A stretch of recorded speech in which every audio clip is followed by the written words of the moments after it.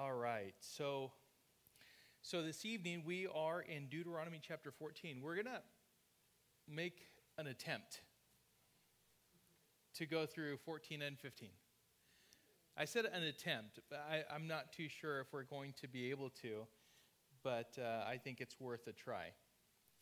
Because both of these chapters together, as we continue through our study of Deuteronomy, is a people who are separated unto the Lord, and exactly what they're doing here and how the Lord instructs them to conduct themselves really identifies them and sets them apart unto the Lord, from the world, apart from the world and unto the Lord. So let's start off with a word of prayer, and then we'll get into our study.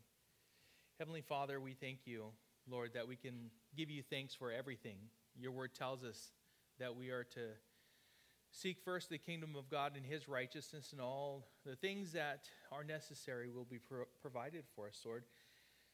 I ask, Lord, that you would help us to trust in you, have faith, and that you will indeed provide for us as we seek first the things that pertain to your kingdom.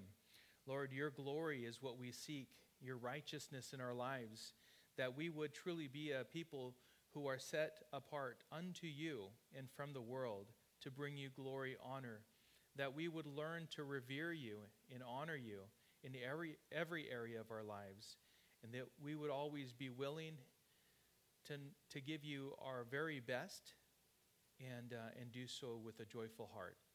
And so, Lord, teach us this evening, I pray, Father, that you would, Lord, in teaching, Lord, that we would receive your word with gladness of heart, that we would apply your word to our lives, and that it would serve us as wisdom, Lord, the understanding of how to rightly apply your word in our lives, again, to your glory. And so, Lord, we commit this evening into your hands, Lord.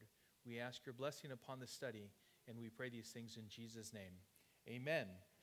All right, so the instructions that the Lord continues to give his people of protecting and observing their purity, we saw that mainly and starting off last week as we took a look at chapter 13. This, as I said earlier, it continues through this chapter, chapter 14, and into chapter 15. We will see the command to avoid certain pagan rituals and instructions on what God's people can and cannot eat. And there are certain things, very specific, that instructions, commands that God gives in regards to animals that can and cannot be eaten.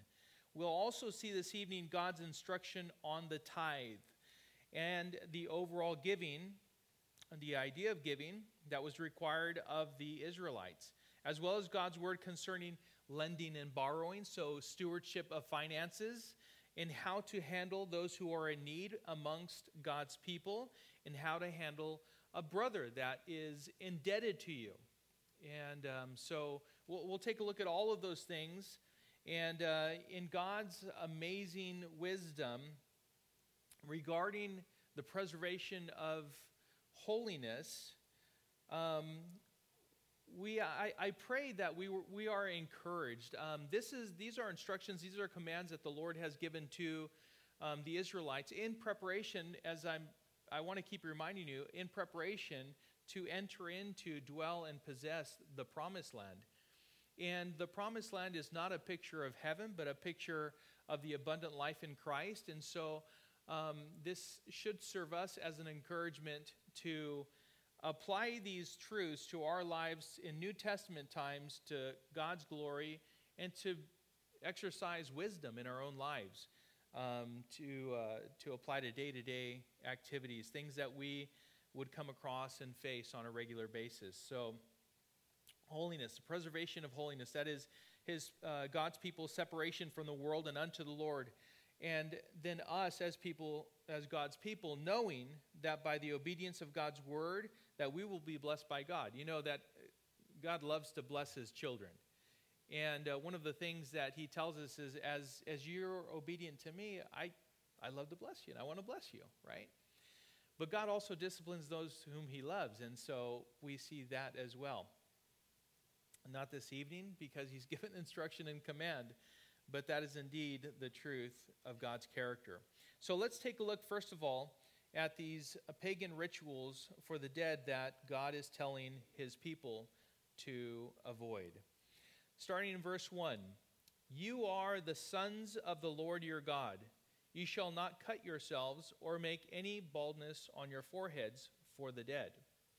For you are a people holy to the Lord your God, and the Lord has chosen you to be a people for his treasured possession out of all the peoples who are on the face of the earth."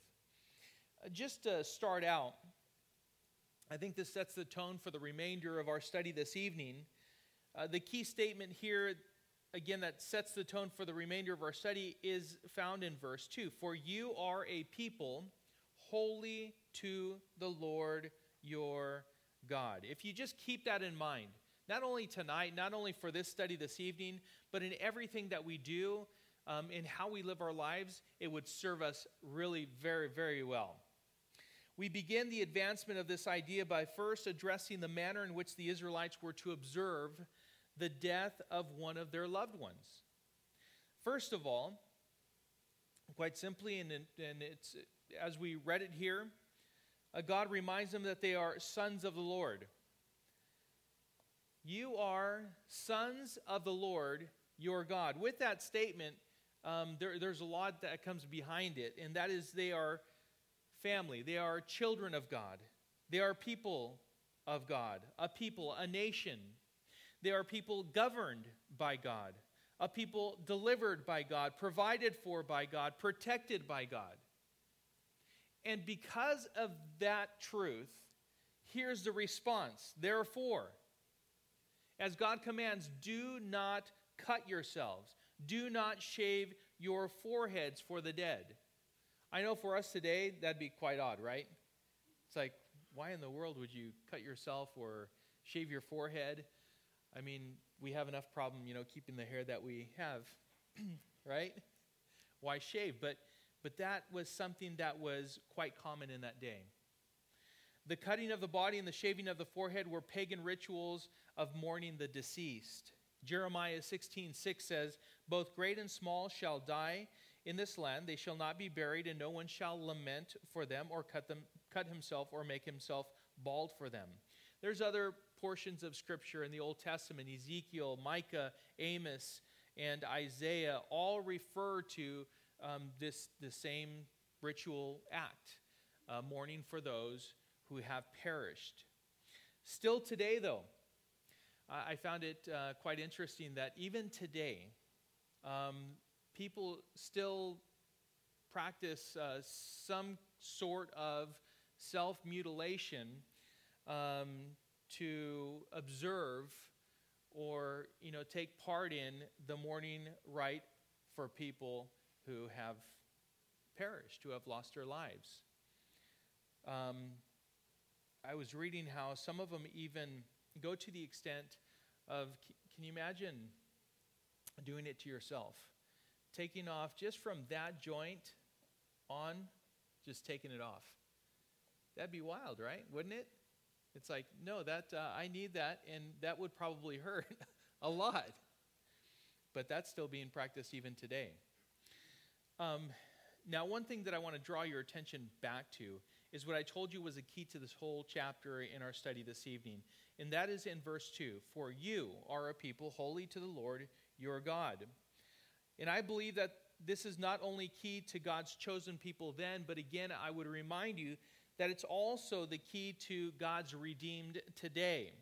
We are God's adopted people, a special people.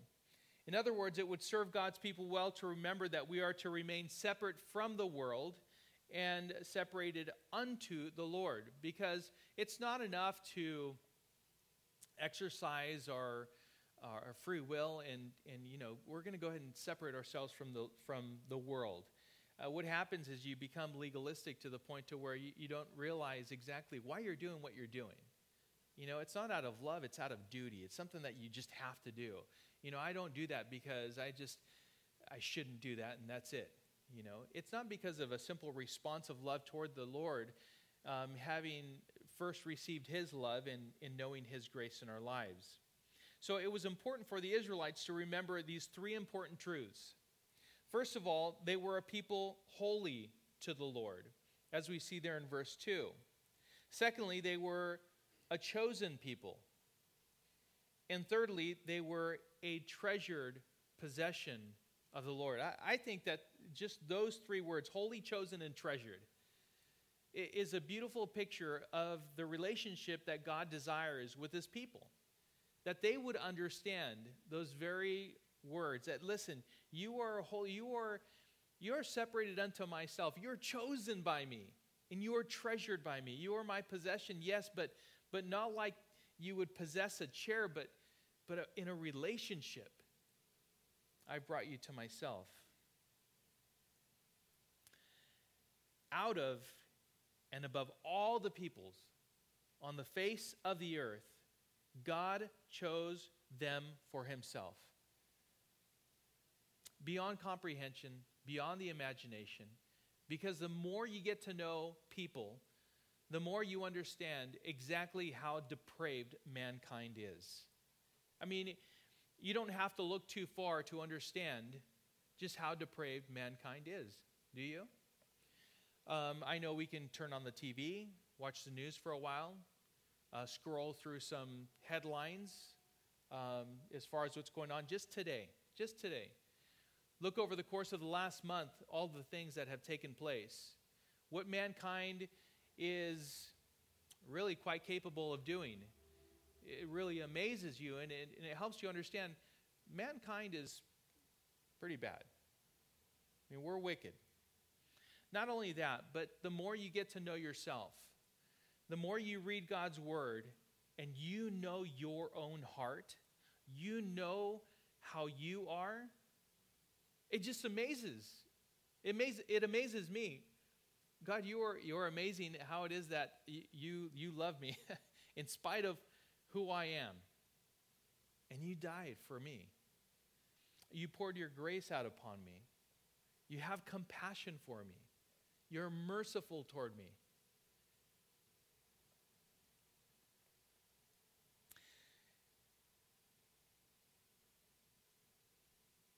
It would do us well, just as it did the Israelites, to remember that they are a people holy to the Lord, chosen by the Lord, and they are his treasured possession.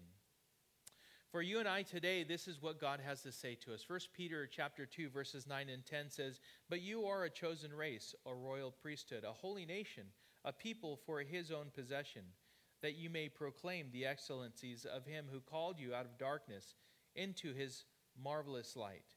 Once you were not a people, but now you are God's people. Once you had not received mercy, but now you have received mercy." And so we respond with thankfulness.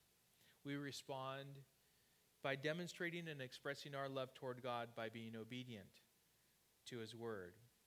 He says, "You are a people holy to the Lord your God." Because of this understanding, God's people are not to mourn as the world mourns, a world that has no hope.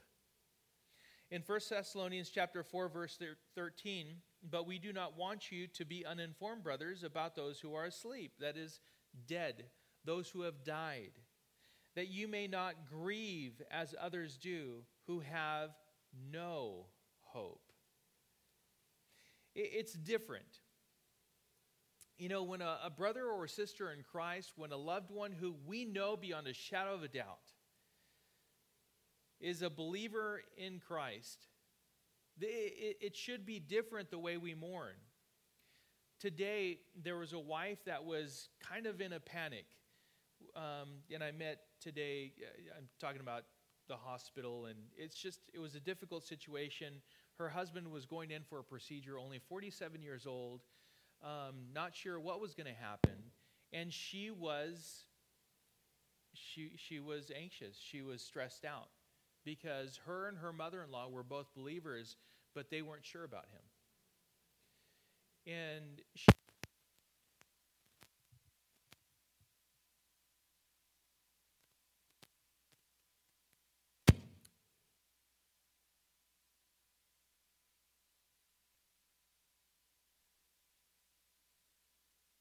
faith and belief in Jesus Christ is good. I don't know what that was. I didn't do anything different. So what I'm saying with that is that this wife did not have the assurance that her husband was saved. And the only reason why she was panicking, the only reason why she was stressed out and anxious was because she wanted to know for sure that her husband had made a profession of faith, that he truly, genuinely had surrendered his life to the Lord, because at that point she would know that if he were to die on the operating table, that he would be in the presence of the Lord. Outside of that, she would know if at any point he had made that profession of faith, because there was nothing in his life that gave evidence of that fact. You know? We should not mourn as those who have no hope. And that's what I'm driving to here, as the Lord said, hey, listen, don't cut yourselves. Don't shave your foreheads. Don't cause any baldness on your foreheads like the pagans do as they participate in their rituals for the mourning of their deceased. No. Listen, as the Apostle Paul wrote to the Philippians, he says, for me to live is Christ, and to die is gain. And it truly is. Death simply being the doorway into the presence of God's glory for all eternity. For all eternity. So we ought to not mourn as the world does, as others who have no hope. As we continue, we take a look at clean and unclean animals. We'll go through quite a few verses here. Verse 3 says, you shall not eat any abomination. These are the animals you may eat: the ox, the sheep, the goat, the deer, the gazelle, the roebuck, the wild goat, the ibex, the antelope, and the mountain sheep. Every animal that parts the hoof and has the hoof cloven in two and chews the cud among the animals you may eat. Yet of those that chew the cud or have the hoof cloven, you shall not eat these: the camel, the hare, the rock badger, because they chew the cud but do not part the hoof, are unclean for you. And the pig, because it parts the hoof but does not chew the cud, is unclean for you. Their flesh you shall not eat, and their carcasses you shall not touch. Of all that are in the waters you may eat these. Whatever has fins and scales you may eat, and whatever does not have fins and scales you shall not eat. It is unclean for you. You may eat all clean birds, but these are the ones that you shall not eat: the eagle, the bearded vulture, the black vulture, the bald vulture. I'm sorry, that wasn't in there. I thought I'd go along with it since it was the bearded, the black. No. So then verse 13, the kite, the falcon of any kind, every raven of any kind, the ostrich, the nighthawk, the seagull, the hawk of any kind, the little owl and the short-eared owl, the barn owl, and the tawny owl, the carrion vulture, and the cormorant, the stork, the heron of any kind, the hoopoe, and the bat, and all winged insects are unclean for you. They shall not be eaten. All clean winged things you may eat. Verse 21, you shall not eat anything that has died naturally. You may give it to the sojourner who is within your towns, that he may eat it, or you may sell it to a foreigner. For you are a people holy to the Lord your God. You shall not boil a young goat in its mother's milk. All right. So, an abomination. Verse 3 says, you shall not eat any abomination. And then God goes on to list the abominations. To eat anything that is considered to be evil by God, or a disgrace to God. Now, these are God's creatures. He created them. So how can they be evil? Well, in and of themselves, they are not evil. But anything contrary to God's word is evil. So therefore, what God deems to be set apart and not to be partaken of is just that: set apart and not to be partaken of. And if you do so in rebellion with full knowledge, and it is a trespass, and that is evil, right? And so he's saying, hey, these you are not to eat. These over here you can eat. These over here no eat. Do eat, right? And so he said it very clearly, and it was nothing to be confused about.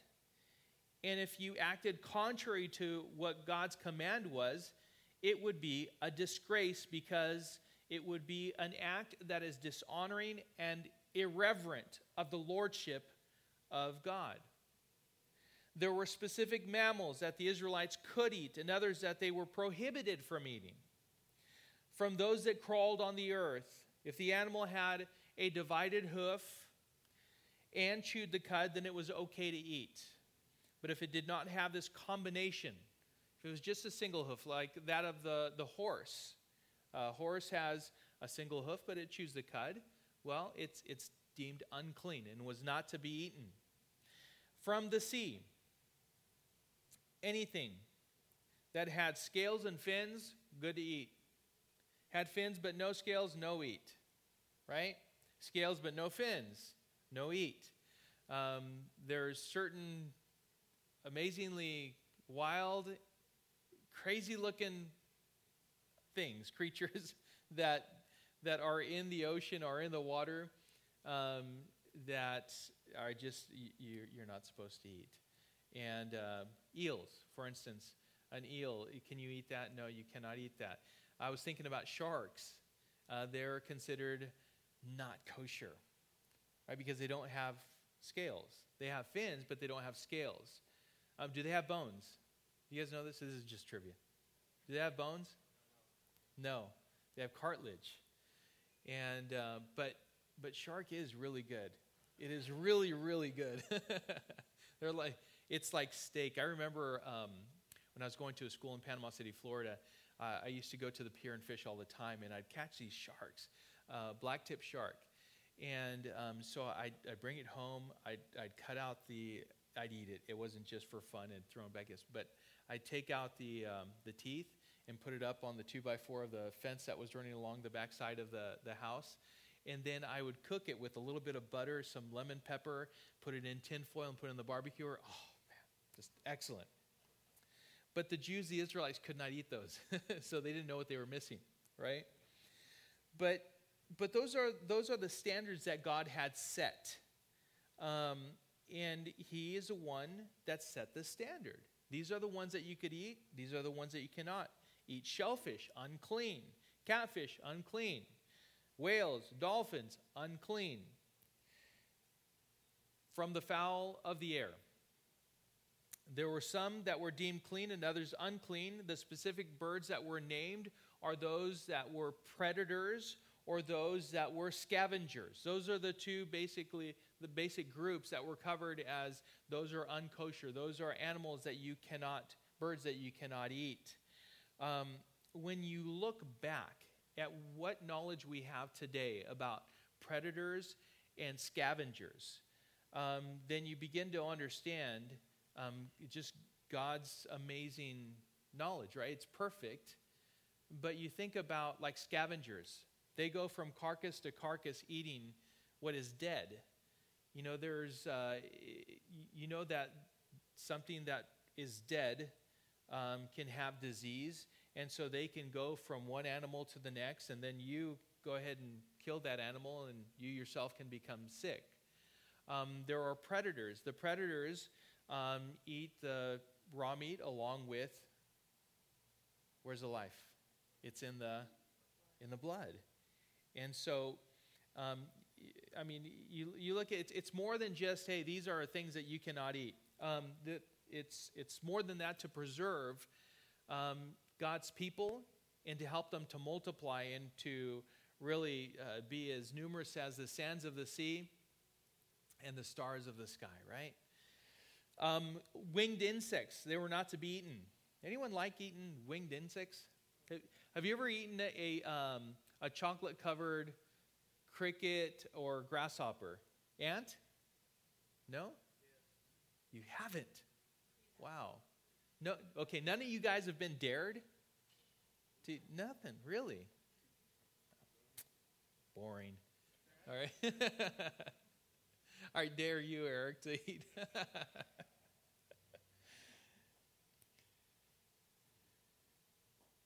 those that have died naturally. This was interesting. So God was telling them, hey, anything that's died naturally, even if it's clean, you're not to eat of it. But a foreigner, a sojourner, someone who's coming through, who's with you momentarily, oh, they can eat of it. No problem. Or you can sell it to a foreigner. That's no problem also. But no. You are not to eat any animal that has died naturally. The other thing here, it looks like it was just kind of thrown in, no? You shall not boil a young goat in its mother's milk. After all these, things that crawl on the earth, that swim in the sea and fly in the sky, then we have this, right?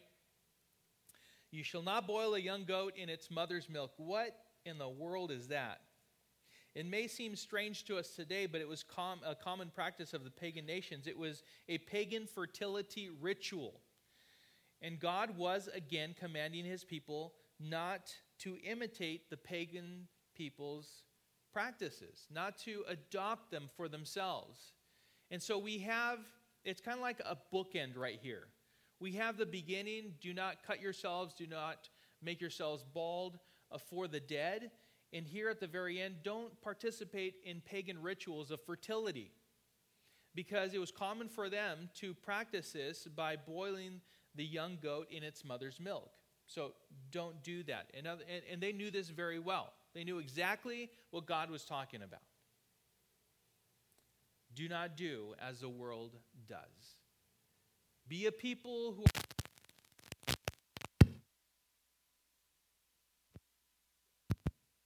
That's funny.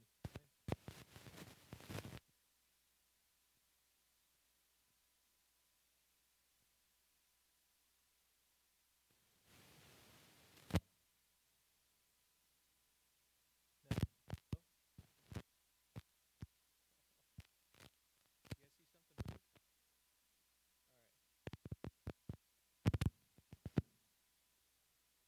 No? Hello?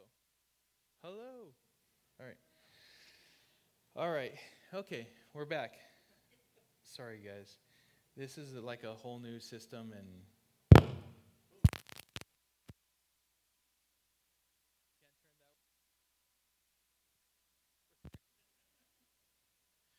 oh, man. All right, we'll figure it out. Okay, I want to draw your attention to some very important.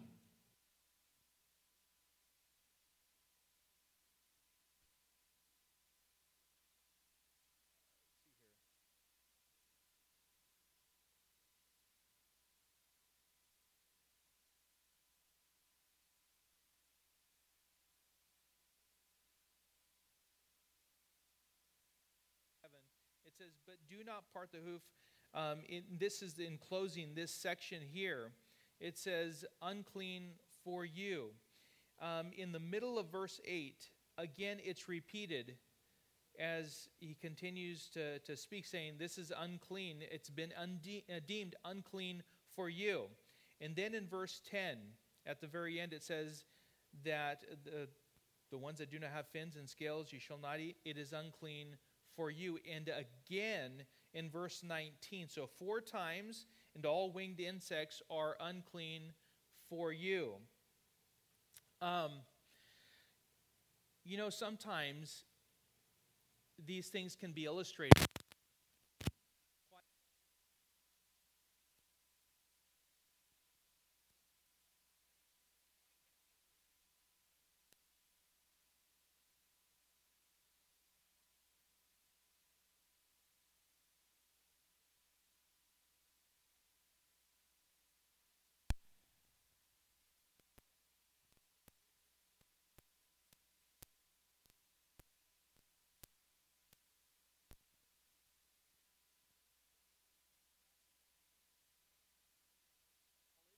And he perfectly.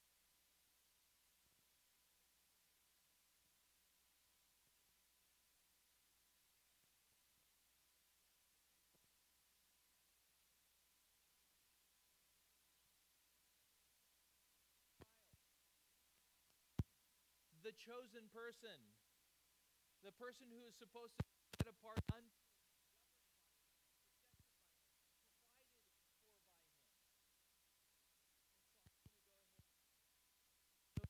in complete trust for him,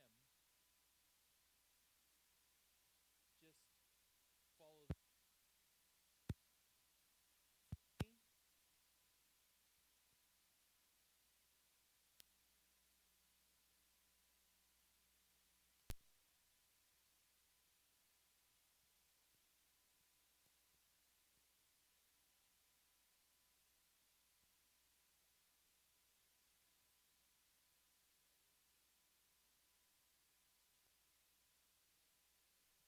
right? Eating of food, different. Provision, different.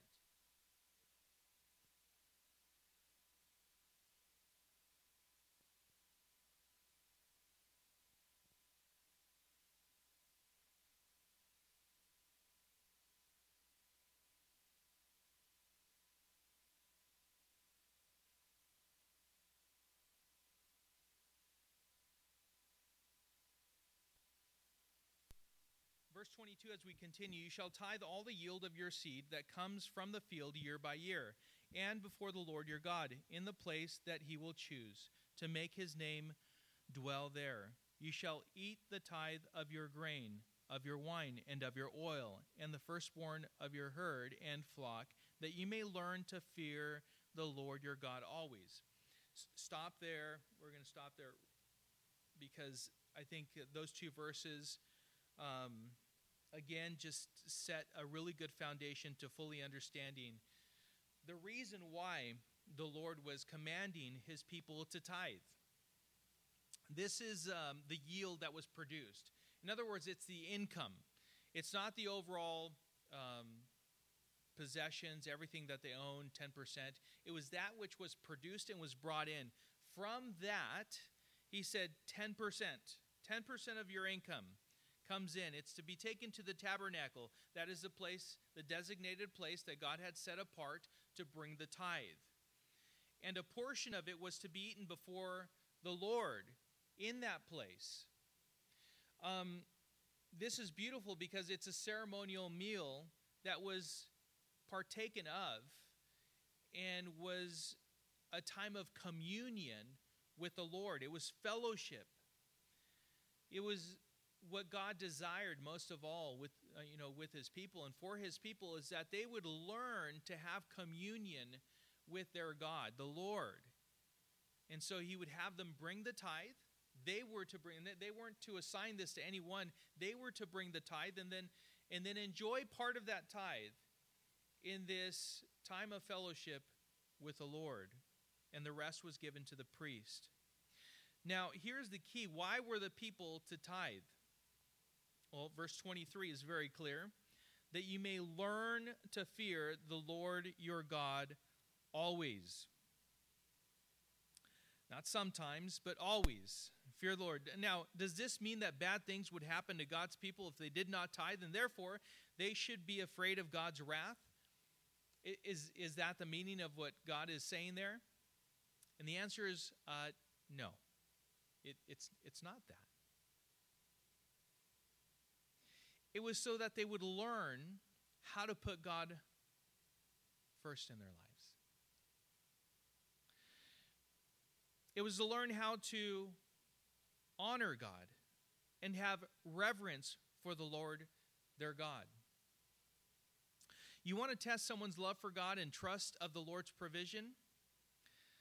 See, if they are willing to give sacrificially to the Lord's work, giving regularly, proportionately, and off the top of what's earned, then you can see someone who is really trusting the Lord. There's no question. This is exactly what we do, who we are. We love the Lord. We express it by how we are generous toward him. We give joyfully, willfully, freely, and thankfully. We just give to him. We trust that, yes, he, I know we say, he doesn't need it. Well, he certainly doesn't need anything. But what he does tell us is that we are to be generous people. He was telling his people, this is what you are to do so that you may learn to fear the Lord your God always, to always keep him in the foremost of your thoughts, that he would have the best place in your life, that you would be reminded of how it is that God has provided for you. Why? That you may learn to honor and to revere the Lord your God with trust and faith in his provision and with thankfulness for what you do have, and to further the work that he is doing. That's why. Now, we're going to talk more about this a little bit later, but this was what they were to do with their income, and he gives the reason why. Verse 24. And if the way is too long for you, so that you are not able to carry the tithe when the Lord your God blesses you, because the place is too far from you, which the Lord your God chooses, to set his name there, then you shall turn it into money, and bind up the money in your hand, and go to the place that the Lord your God chooses, and spend the money for whatever you desire, oxen or sheep or wine or strong drink, whatever your appetite craves, and you shall eat there before the Lord your God, and rejoice, you and your household. And you shall not neglect the Levite who is within your towns, for he has no portion or inheritance with you. Too far. The tabernacle. It's too far. It's too far to bring a tenth of everything that has been produced. It's a lot. And so what the Lord is saying, hey, listen, there is something you can do. At that point, if it's too much to bring, it's too far, then you can basically exchange it for money. You can sell your tithe. You can sell it, and then when you do come to the tabernacle, you can purchase whatever you desire, and then enjoy part of that with me in fellowship again. And that really what he was driving them to, is to enjoy that fellowship, to revere him, to honor him, and to bring the tithe. He says, but if it's too far, it's okay. We can make provision. This is really important for you to understand, is what he was telling them and what he's telling us today. This is really important for us to understand, for us to apply in our lives. It's still required. It's just you have to do it a little differently. That's all. But come and have fellowship with the Lord in the place that he has set aside and has told his people that he would dwell among them. Again, a portion of it was to be enjoyed with the Lord, and the rest given to the priest. God was ensuring that the Levitical priesthood was not neglected. Even remember that they had no portion among the people. Their portion was the Lord, right? And so therefore the people provided for the Levitical priesthood. Even this was something that really struck me as something that God was willing to make provision for and allow for somewhat of a modification. Why? Because the idea and the standard was still there. It's just that he considered distance, and he considered how distance along with the amount would sometimes be too much. So he said, this is what you can do to take care of that. Sell it, bring the money, purchase something there at the around the tabernacle to offer to the Lord as your tithe. We also see here a 3-year tithe. Verse 28, as we continue, at the end of every 3 years, you shall bring out all the tithe of your produce in the same year and lay it up within your towns. And the Levite, because he has no portion or inheritance with you, and the sojourner, the fatherless, and the widow, who are within your towns, shall come and eat and be filled, that the Lord your God may bless you in all the work of your hands that you do. This was not, by the way, a separate tithe, but this was to be done with the tithe at the end of the 3rd year. This was basically their annual tithe.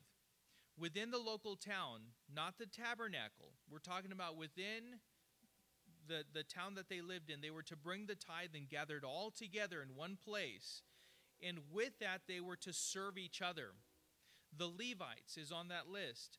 The sojourner, that is the one who is with you but is actually not of your people. The sojourner, the fatherless, the widow. These were the people that were to come eat and be filled with this tithe of the produce at the end of every third year. The Lord in his wisdom made sure that those in need were well taken care of. They weren't left behind. They weren't forgotten. They were taken care of. And God was commanding them to take care of those in need, and they in turn, he said, would be blessed. Now, one of the questions that we ought to ask, because it's a term that we use quite often as Christians, right? It's blessed. How are you? I'm blessed, right? God bless you. And pray for God's blessing upon me. But what exactly do we mean by that? When God blesses his people, he does so for specific reasons. And the blessing is an empowerment. It's God's favor that he bestows upon his people, those whom he desires. God's blessing, as we see here, as they are obedient to take care of those who are in need, would to further their production, their blessing of yielding in the field, and continuing to produce everything that is necessary, not only for them and their families, but also for those who are in need. Those who were Levites, who were serving the Lord, the sojourner, those who were passing through, those that were fatherless, and the widows of the people. And so we see here the idea, the understanding of the commandment of the tithe. Now let's talk about the tithe in New Testament times. Is the tithe commanded in the New Testament? I'll just throw it out there. Is it commanded in the New Testament? You won't find it. It's not commanded in the New Testament. When was the idea and concept of the tithe established? Was it in the Mosaic Law? Or was it before? It was before. It was before even the Mosaic Law. It was practiced not only before the law of Moses came, but also practiced and never abolished after Jesus came. It was never abolished, even though it's not mentioned, it's never taken out. Let's turn our Bibles. Keep your finger there, and then we can go to 1 Corinthians chapter 16. I want to go over a few verses here. 1 Corinthians chapter 16, verse 1.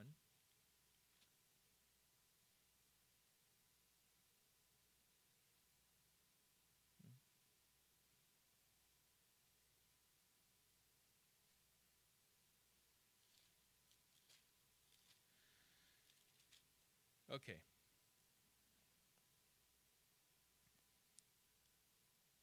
So this is the Apostle Paul. He's writing to the Corinthians, and he says, "Now concerning the collection for the saints, as I directed the churches of Galatia, so you also are to do. On the first day of every week, which is Sunday,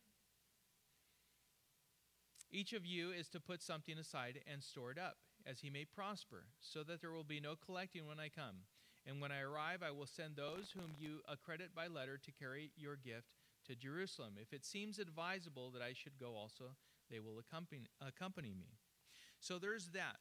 If you're jotting down notes, also write down 2 Corinthians chapter 9. So 2 Corinthians chapter 9. And in 2 Corinthians chapter 9, the whole chapter, by the way, the whole chapter is about sowing and reaping, giving, generosity, joyfulness, thankfulness, freely. All of those things are seen there.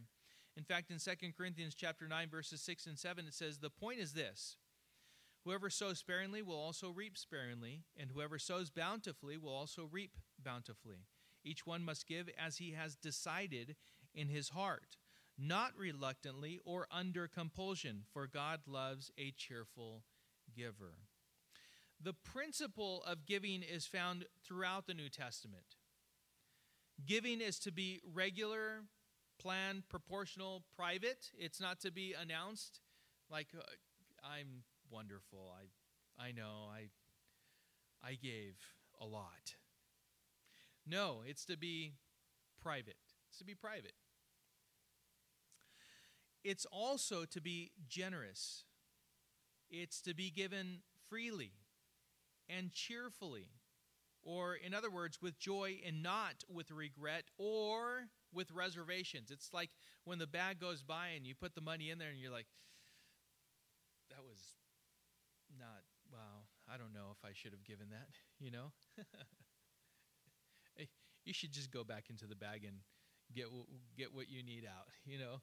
Because that's not the way we should be giving to the Lord. Not at all. So the question is, what do we do with the tithe?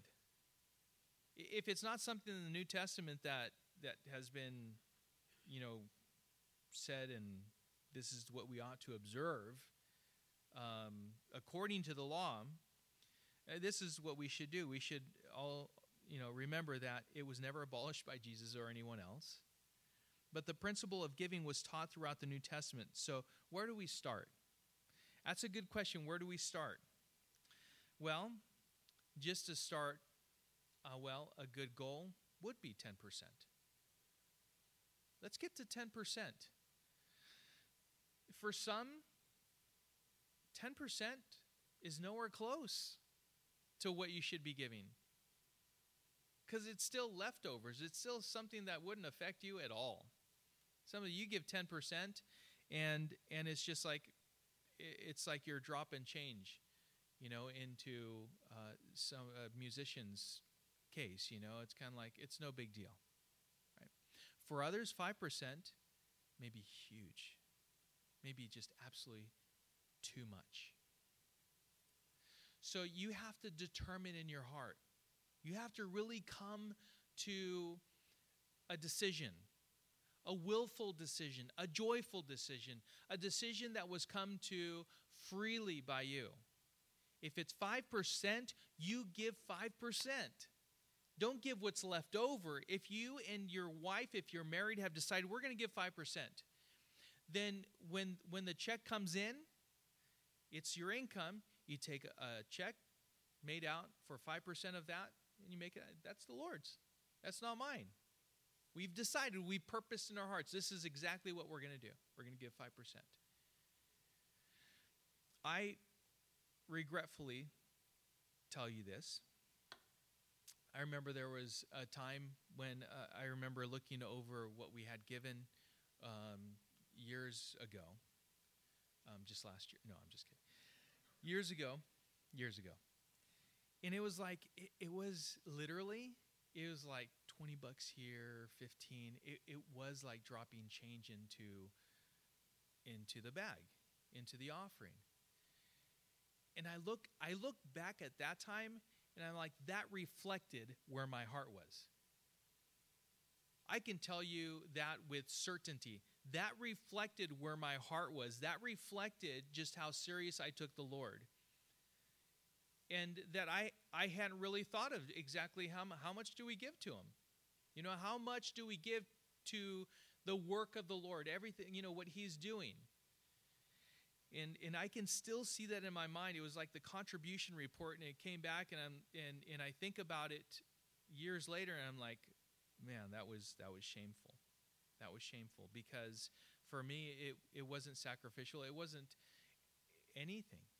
It was just giving Him kind of the leftovers, and it truly was giving Him whatever it was that we could at that point.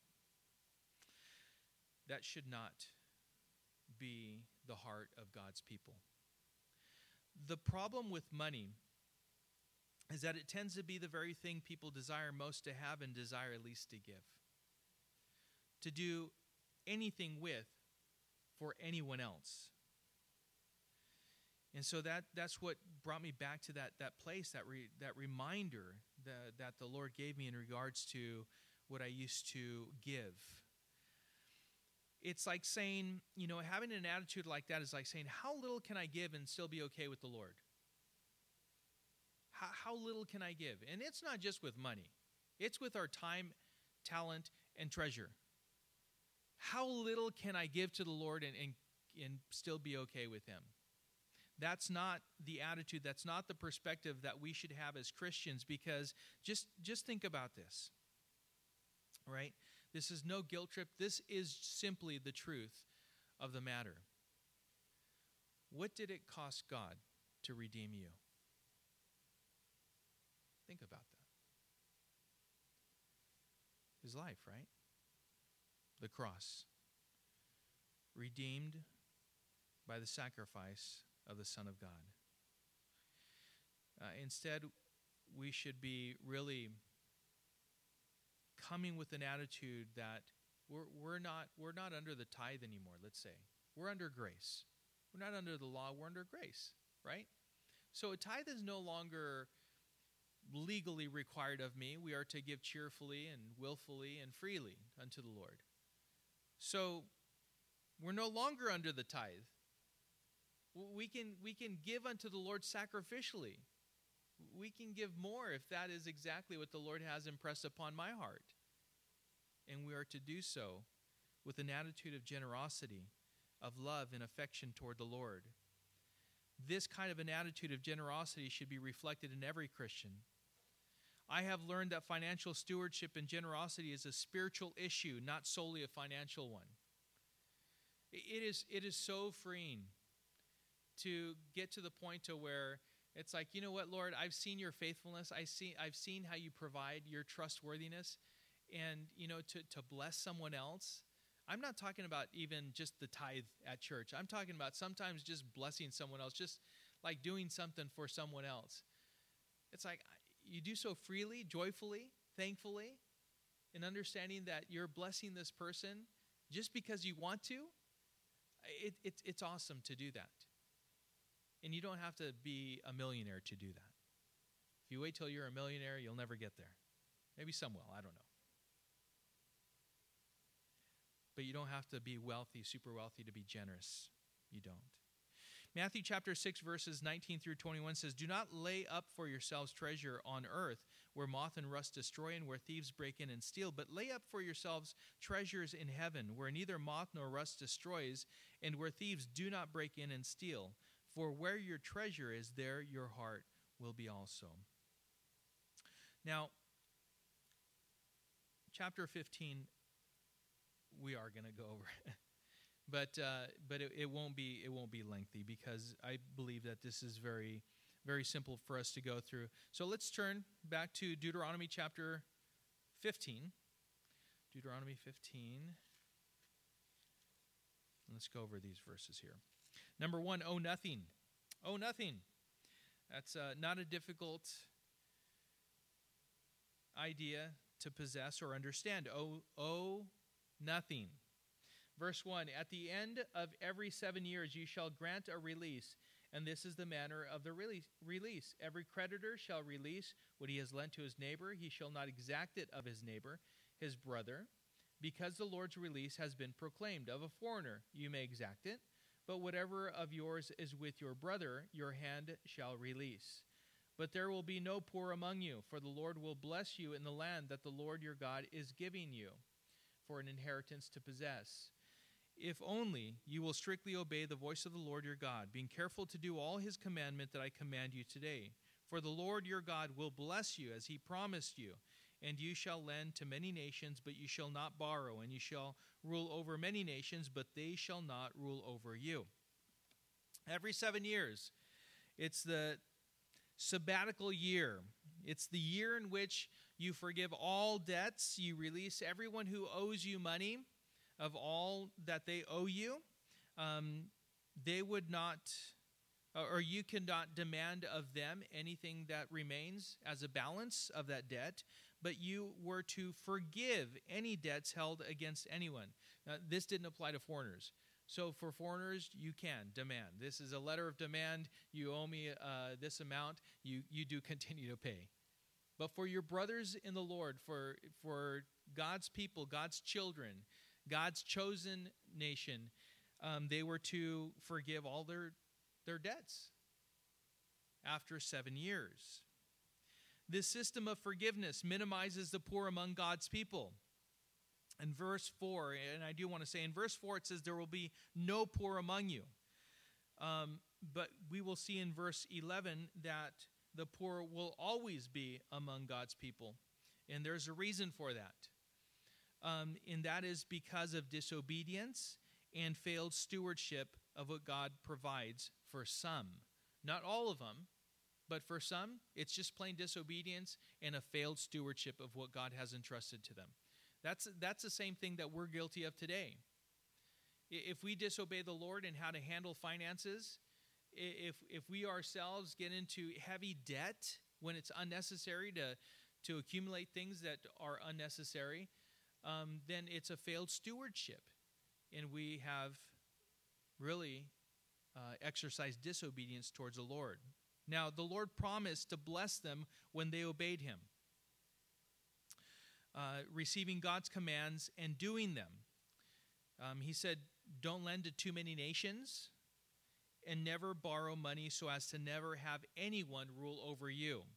You know, those who lend to you, who you owe, they have authority over you. They have a ruling over you. Just try not paying them and see how quickly they bring you to the authorities and they demand payment, right? This happens, and this happens all the time. And so what the Lord was telling him, hey, listen, don't let too many nations borrow, but you never borrow from other nations. Otherwise, they will rule over you. Generosity, being willing to forgive debts, this continues to be the idea, the principle that God is driving home with his people, acknowledging God's provision and stewarding their finances well. And again, just never allowing another nation to rule over them with debt. And I believe these are all truths worth applying to our lives today. I mean, you can go through those and really just, they're simple, aren't they? They're very simple. Think about God's wisdom, his perfect knowledge, and then apply this to our own finances in our own home, and we will do well to live within our means and to not be indebted. So we have that. Generosity. Verse 7 as we continue. If among you one of your brothers should become poor in any of your towns within your land that the Lord your God is giving you, you shall not harden your heart or shut your hand against your poor brother, but you shall open your hand to him and lend him sufficient for his need, whatever it may be. Take care lest there be an unworthy thought in your heart, and you say, the 7th year, the year of release, is near, and your eye look grudgingly on your poor brother, and you give him nothing, and he cried to the Lord against you, and you be guilty of sin. You shall give to him freely, and your heart shall not be grudging when you give to him, because for this the Lord your God will bless you in all your work and in all that you undertake. For there will never cease to be poor in the land. Therefore I command you, you shall open wide your hand to your brother, to the needy, and to the poor in your land. Generosity. The principle continues. Do not harden your heart toward those in need. Sometimes we can be callous to those who are in need. Right? Well, you've done this to yourself again. Right? It's a hardening of your heart toward other people. And God was telling them, hey, listen, don't harden your heart toward each other. For the one who is sincerely, genuinely in need. Now, I'm not talking about, sometimes there's just stupidity, right? Like I said, it's just like, you don't handle your finances right. Hey, listen, you're going to have to deal with the consequences. I'm sorry. That's just tough love, right? Deal with it. But I believe that he is referencing those who are genuinely, they've gone through some hard times. For some reason, they're just not making ends meet, and they need some help. He says, don't harden your heart toward those in need. Do not close your hand to your brother in need, even if the 7th year is coming up. Because remember, anything that they owe you is forgiven at the end of the 7th year. So here we are 6.5 years into it, and you want to borrow how much? They're like, yeah, I have it, but man, I'm not going to get much back at all, so I'm not going to give it to you. And next year at this time, See me again, and then we'll do it. And the Lord is saying, don't close your hand. If your brother is in need, give it to him. Don't take into consideration the fact that the seventh year is coming. Just give to your brother in need. Do not even have an unworthy thought in your heart, is what he said. No grudges. You will be guilty of sin if you withhold from someone who is in need and you have what they need. If you are generous and help a brother in need, then you will yourself be blessed by the Lord, and there shall be no want with you. That's beautiful. It's a generous heart. You will have no want. Even if you have nothing, you will have no want. So I'm fine. I'm fine. I'm just so glad that so-and-so is taken care of. I'm okay. I'm okay with what I have. The Lord is faithful to provide. Matthew 6:33 says, seek first the kingdom of God and his righteousness, and all of these things will be provided, right? For you. God is faithful. Galatians 6:10 says, therefore, as we have opportunity, let us do good to all, especially to those who are of the household of faith. So be charitable. Be charitable. Servitude, verses 12 through 18. If your brother, a Hebrew man or a Hebrew woman, is sold to you, he shall serve you 6 years, and in the 7th year you shall let him go free from you. And when you let him go free from you, you shall not let him go empty-handed. You shall furnish him liberally out of your flock, out of your threshing floor, and out of your winepress, as the Lord your God has blessed you. You shall give to him. You shall remember that you were a slave in the land of Egypt, and the Lord your God redeemed you. Therefore I command you this today. Let's stop there. Servitude. This is not as we would understand slavery to be. The slavery that this is referring to is a brother or a sister who has to basically be given to you maybe out of debt, maybe because they just don't have anything at that point. And so, hey, listen, I want to serve you, and during this time, I have a place to stay, I have food to eat, and I will work. I will work for my food and my shelter and my clothing that you provide for me. And I am indebted to you. But only for the time of 7 years. After the 7 years, it's over. It's over. You owe me nothing. And by the way, the master, the person who had provided them with shelter and food and clothing and care, was to send them out not empty-handed, but with an abundance of whatever it is that they needed to get started. What a beautiful generosity amongst God's people. By this, all people will know that you are my people, by the love that you have for one another. To bless each other, and this is exactly what they were doing. Now, this was something that they were commanded to do, because God was telling them, remember when I redeemed you, when I delivered you out of the hand of Egypt. When you left, you did not leave empty-handed. You left with much, and you are my redeemed. How much more should you send out your brother or your sister in Christ? Well, I'd say in Christ, but your brother or sister in the Lord, right? Send them out with an abundance of whatever it is that they need to get a good start. Jesus was a willing servant. And as we continue, we're going to see this. The following verses speak of a willing servant, of someone who wanted to stay.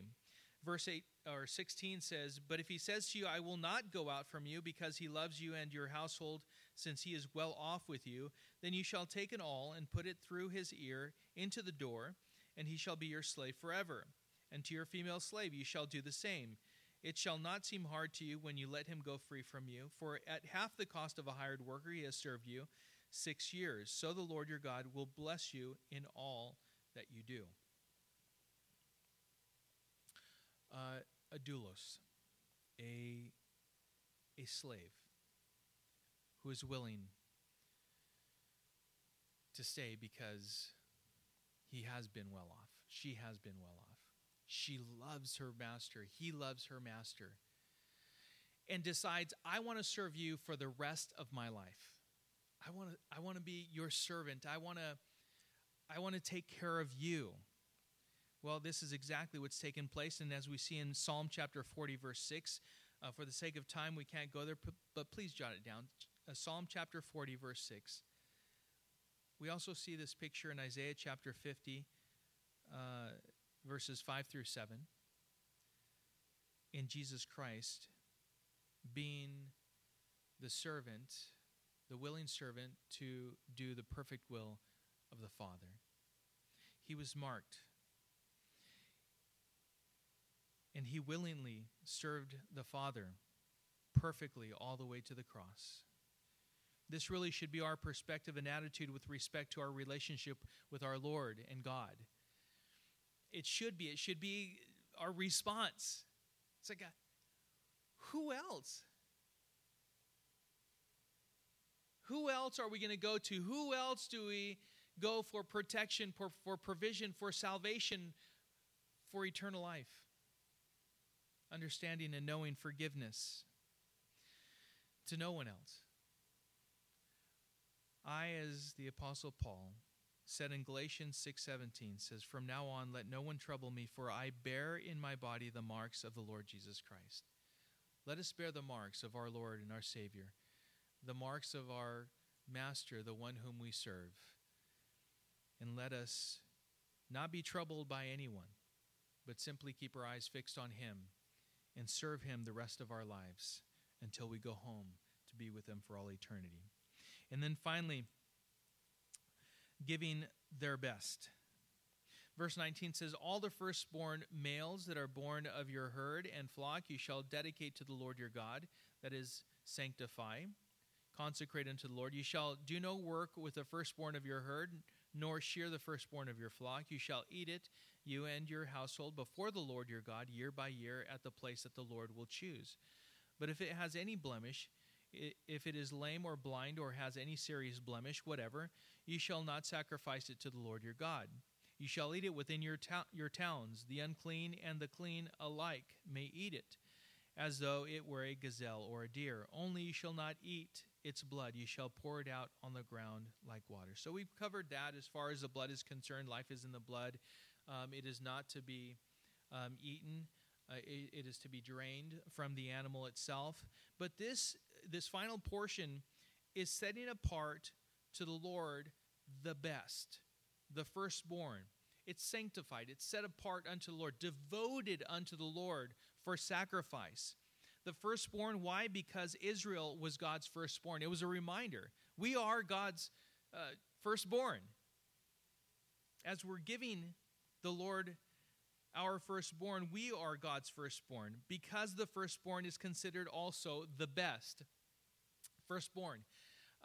It's our best. That's what we dedicate unto the Lord. That's what we devote to him. And thirdly, because it was a reminder for a redeemed Israel. God's firstborn was redeemed. It's amazing that as we in Christ are God's redeemed, it speaks of the value that we have in Christ as God sees us as the redeemed. But this is exactly the picture that was being drawn here for the Israelites as they were commanded to give of their best, their firstborn. No defects. Don't give God the lame. Nothing with spots or blemishes, but only the very best. Because this is indeed what is signified by the firstborn. So let's pray. We covered 2 chapters. That is good. Heavenly Father, we thank you, Lord, for the word. We thank you, Lord, for your wisdom. Your knowledge is perfect, Father, and I pray that it would serve us as we obediently apply this to our lives, to your blessing and your glory. Thank you, Lord, for reminding us of the stewardship that we have with all that's been entrusted to us.